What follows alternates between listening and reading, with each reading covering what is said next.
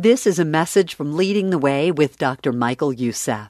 We pray that it will encourage you in your walk of faith. If you would like to learn more about Dr. Youssef or Leading the Way, please visit ltw.org.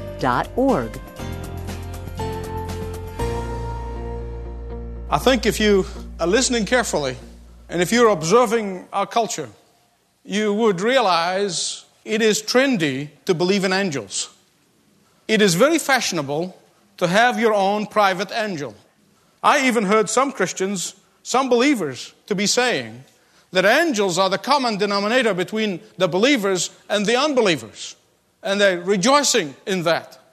Well, I'm not so sure, but I really agree with this. I personally believe, it's my personal opinion, that when it comes to belief in angels, it seems to me that the enemies of the cross today live in perfect coexistence with the followers of the Lamb. And that's troublesome to me. It is easy to believe in angels and dismiss the Christ of God. It is easy, just as it is easy to believe in Christmas and dismiss the Christ of the Mass. I even heard a story about a teacher in New York who always wanted to know how her students celebrated Christmas. And there were 3 boys, and the first one said, well, we're Roman Catholics. We go to midnight Mass, and then we come home, go straight into bed, then wake up in the morning, have a big breakfast, and then sit around the tree and open presents.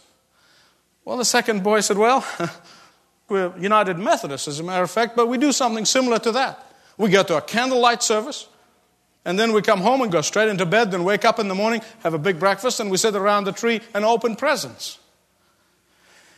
And then the turn of the third boy came, and he said, we're not Christians, but we believe in Christmas. As a matter of fact, in Christmas morning, we get up and we have a big breakfast. And then we get in the car, and our daddy drives us to his department store. You see, my daddy owns a department store. And then he shows us all the empty shelves of the things that were there before Christmas. And then he takes us to the cash registry. And then he opens it up, and he shows us all the money that he's made around Christmas time. And when we stand in a circle around the cash registry, and we hold hands, and we sing, what a friend we have in Jesus.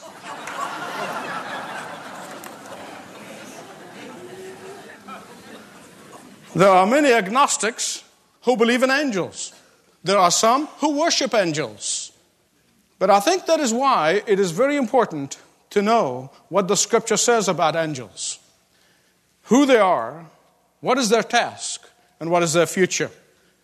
During the Middle Ages, there was such a biblical debate that trivialized the whole belief in angels to such a point that the debate was, how many angels can dance on the head of a pin? And that trivialization led directly in the Age of Enlightenment to a rejection of supernatural, to the rejection of belief in angels altogether. Today, the pendulum has swung to the other extreme, where angels seem to dominate much of the spiritual landscape. What then is the biblical approach? Let me give you a warning first. I'm going to give you 3 brief things. They are not my 3 points of the sermon, because in case you see me going to the 3rd point and said, aha, he's almost finished. I'm not. So I'm going to give you a warning. Just 3 things first, and then I'll get to my sermon. The first thing is this. Angels are very important in the Scripture. They are very important in the Bible. They are mentioned 108 times in the Old Testament and 165 times in the New Testament. Angels have played very significant role in history. From the very first moment in the Garden of Eden, where God placed them at the gate of the garden to stop Adam and Eve from coming back, all the way to the book of Revelation, where the angels are going to be announcing, they will make the announcement, and the trumpet will sound, and the New Jerusalem will come. Very important. Secondly, Jesus himself, who have lived in heaven before the creation of the angels, told us more about angels than all the New Testament personalities. And Jesus always associated angels with his glory, with his service, with his ministry. But there's more to that. Jesus today uses angels to serve his purpose in the life of the believers. Not the non-believers. Now, I'm not saying God cannot do it, but the Bible said it is for the believers. That God uses them to serve His purpose in the believers. You notice what I'm emphasizing here? I am emphasizing that they serve God's purpose, not your purpose and not my purpose. They serve God's purpose. Because there are so many people who would love to have bodyguards of angels. They love to have a butler, their own, do this and they'll do it. But angels are not our servants. They are God's servants. The Bible makes that very clear. They are to serve at God's command. They are serve at God's behest, not ours. The third thing that you must remember is this, that there is a world of difference between the ministry of angels and the ministry of the Holy Spirit of God. Make that distinction very clear in your mind. The Holy Spirit revealed the truth of God's Word to us. The Holy Spirit imparts God's truth to us. The Holy Spirit reveals Jesus Christ to us. The Holy Spirit convicts us of sin. The Holy Spirit leads us into repentance. The Holy Spirit presides over the whole spiritual life of a believer. Angels, on the other hand, they are given charge over the physical matters of our physical life.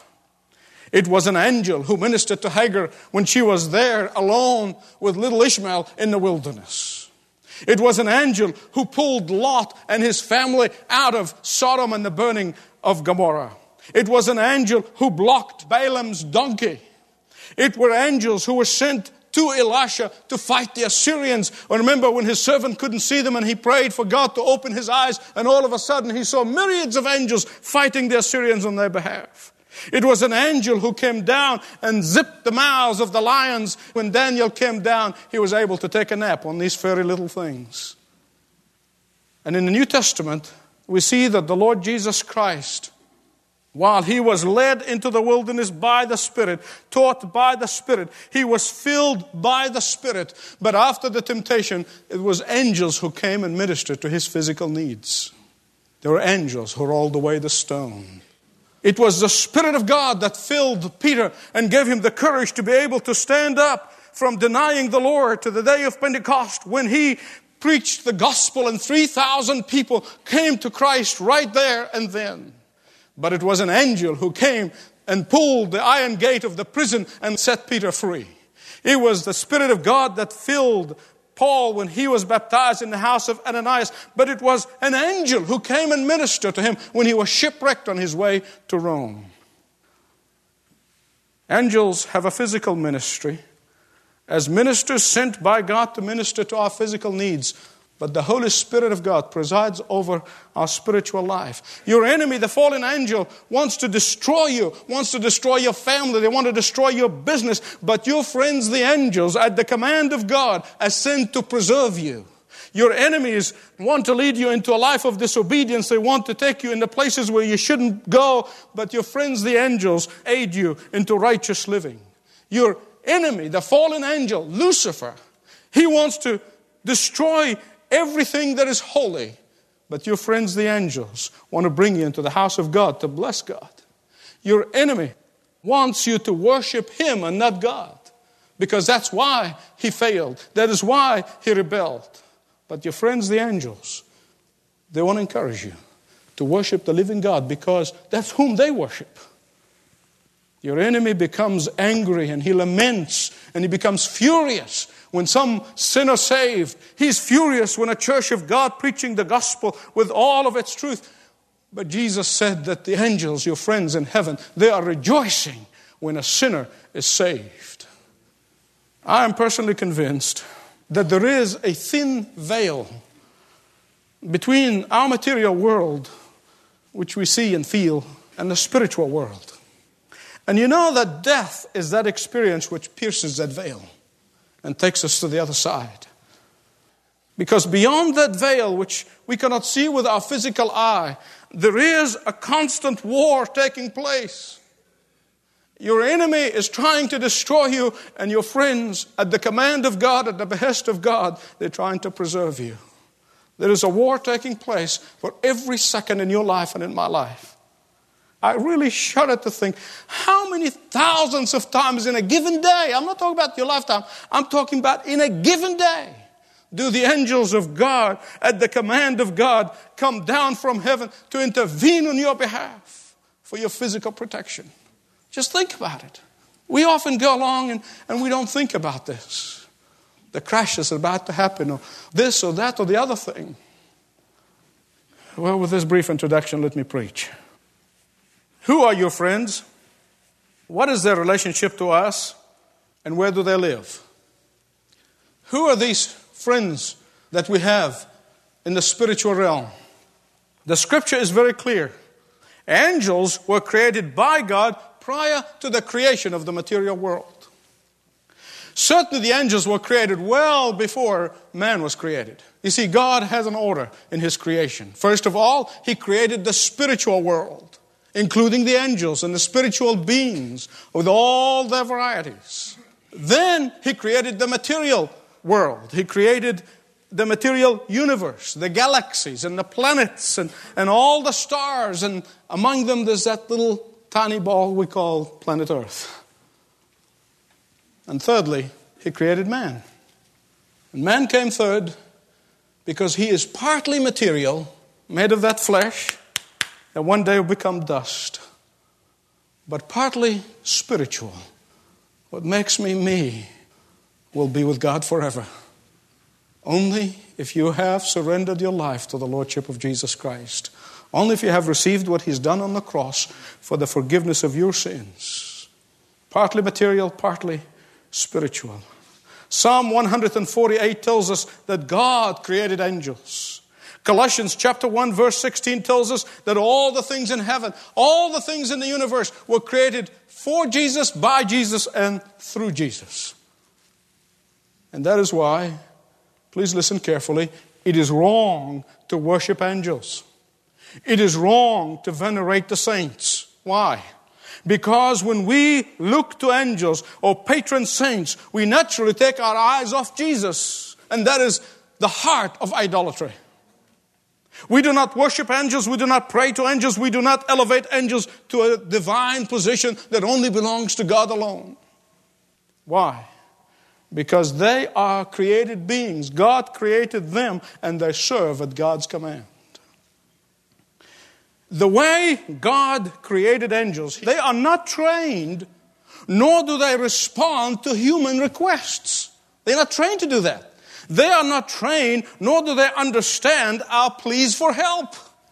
You can scream to angels all you want. They're not listening to you. They are not trained to respond to you. They are trained to respond to God alone. They are trained to be in subjection to God alone. They are trained only to hear the voice of God. They are trained only to hear the command of God. So it is not only idolatry to pray to angels. It won't do you any good. No matter how much you try, they can't hear you. God said in Job 38:7 that the angels sang and they shouted for joy when God created the world. I can just imagine in my eyes of faith as God scattered the stars in the heaven and the angels shouted, "Wow, glory to God." I have no evidence of that, but I imagine them to be saying that. Here's God sprinkled the universe and the galaxies and the planets.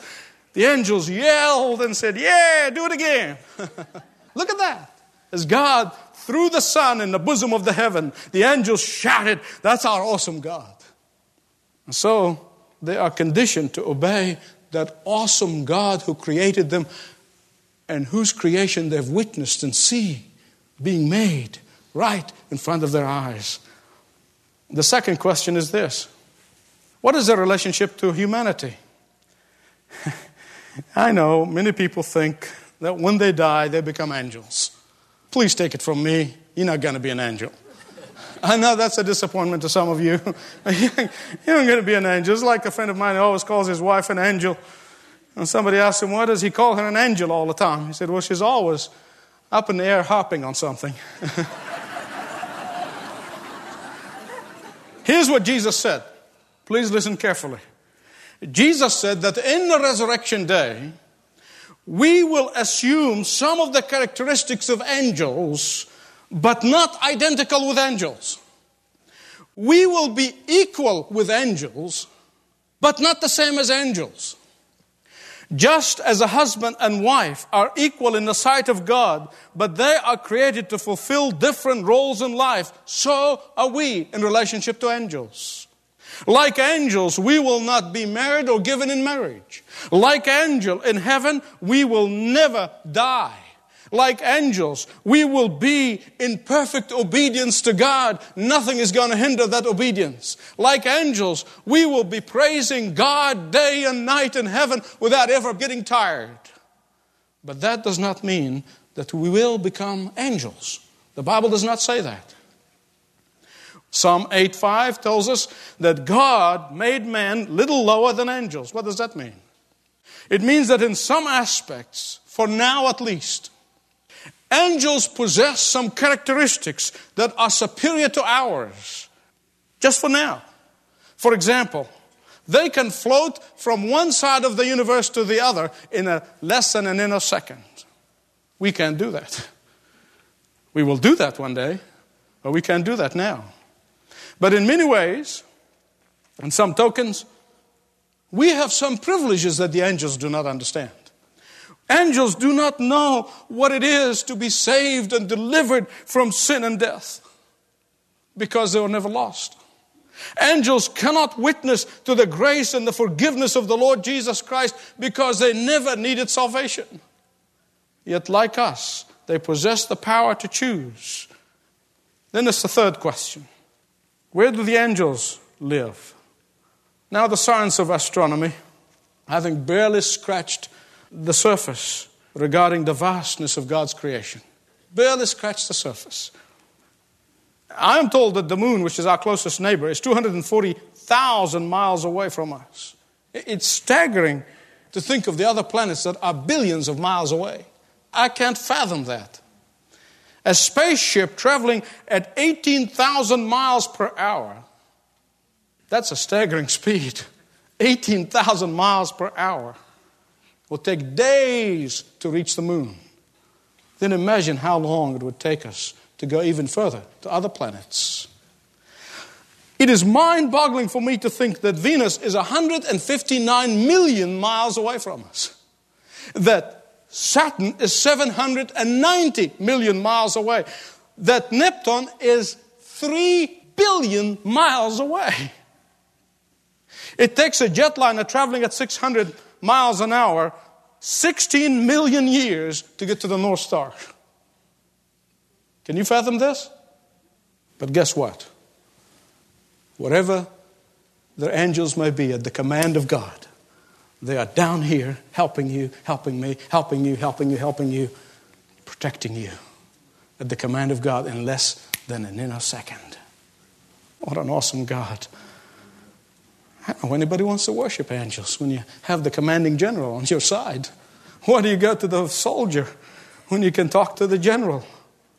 The angels have habitation somewhere in that vast and incomprehensible galaxy. Somewhere in the heavenly sphere, beyond human comprehension, there are untold number of spiritual beings in the trillions and trillions and trillions. You can't even comprehend the numbers. Within that angelic realm, there is a hierarchy. The Bible said there are the seraphim, there's the cherubim, there's the thrones, dominions, powers, principalities, and above all, there is an archangel. Thrones imply that those who sit upon them have a higher rank.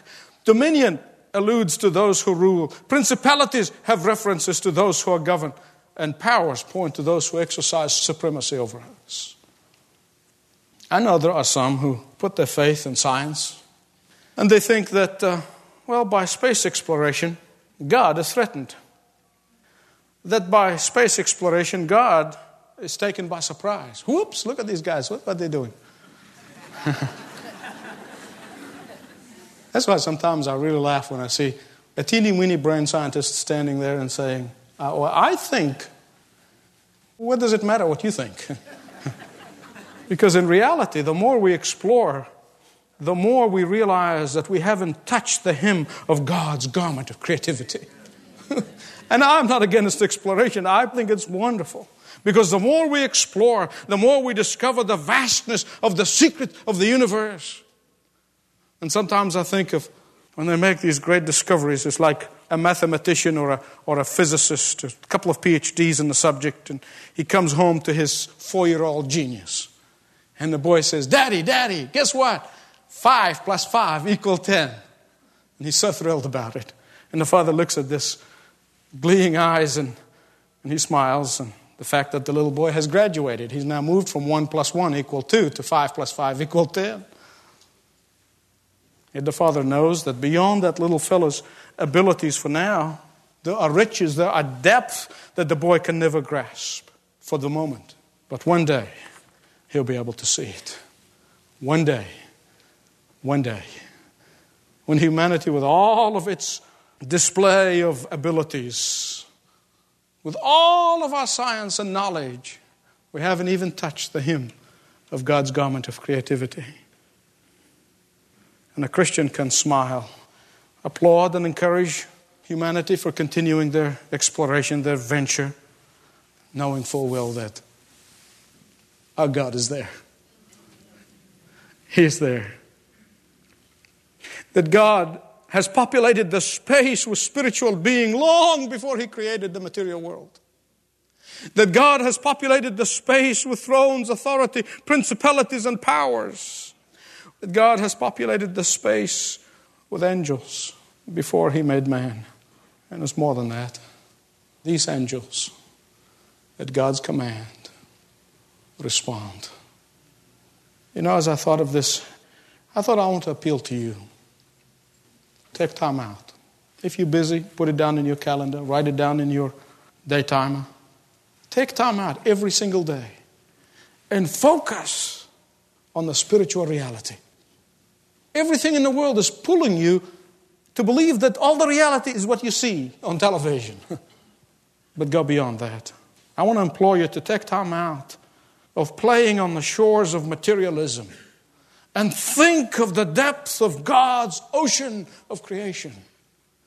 Take time out and get away from this physical existence and reflect upon the spiritual existence that is awaiting every one of us. Take time away from this passing and disappearing world and contemplate the day when you and I will pierce that veil into the spiritual world. Take time out of this temporal, this short-lived existence and reflect upon the permanent, the enduring, the lasting existence. I want to tell you, take time out of your estate planning. And I'm not discouraging estate planning. Do that. And send your treasures on forward because they're waiting for you when you get there.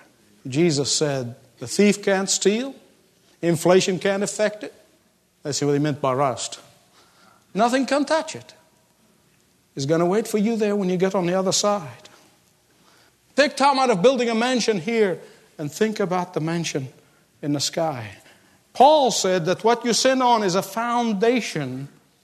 Read 1 Timothy.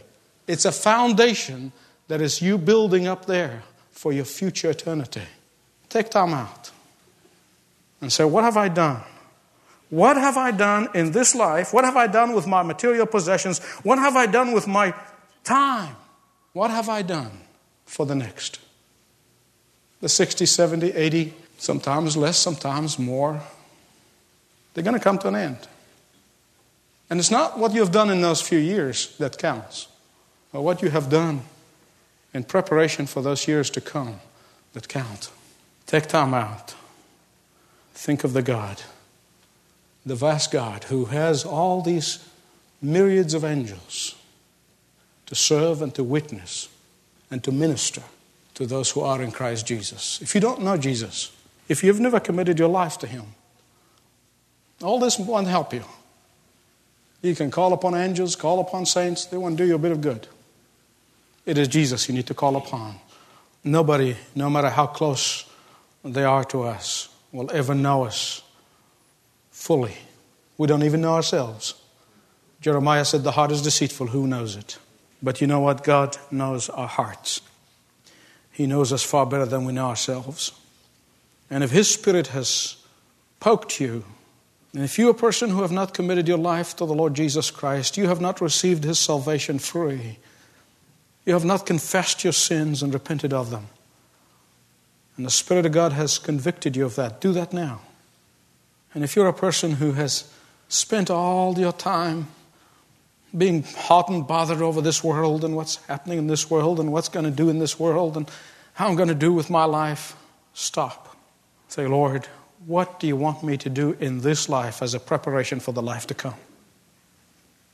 Lord, I don't want to see your face and I'll be feeling shame and embarrassment. And I said, oh God, I wish I've done this. I wish I've done that.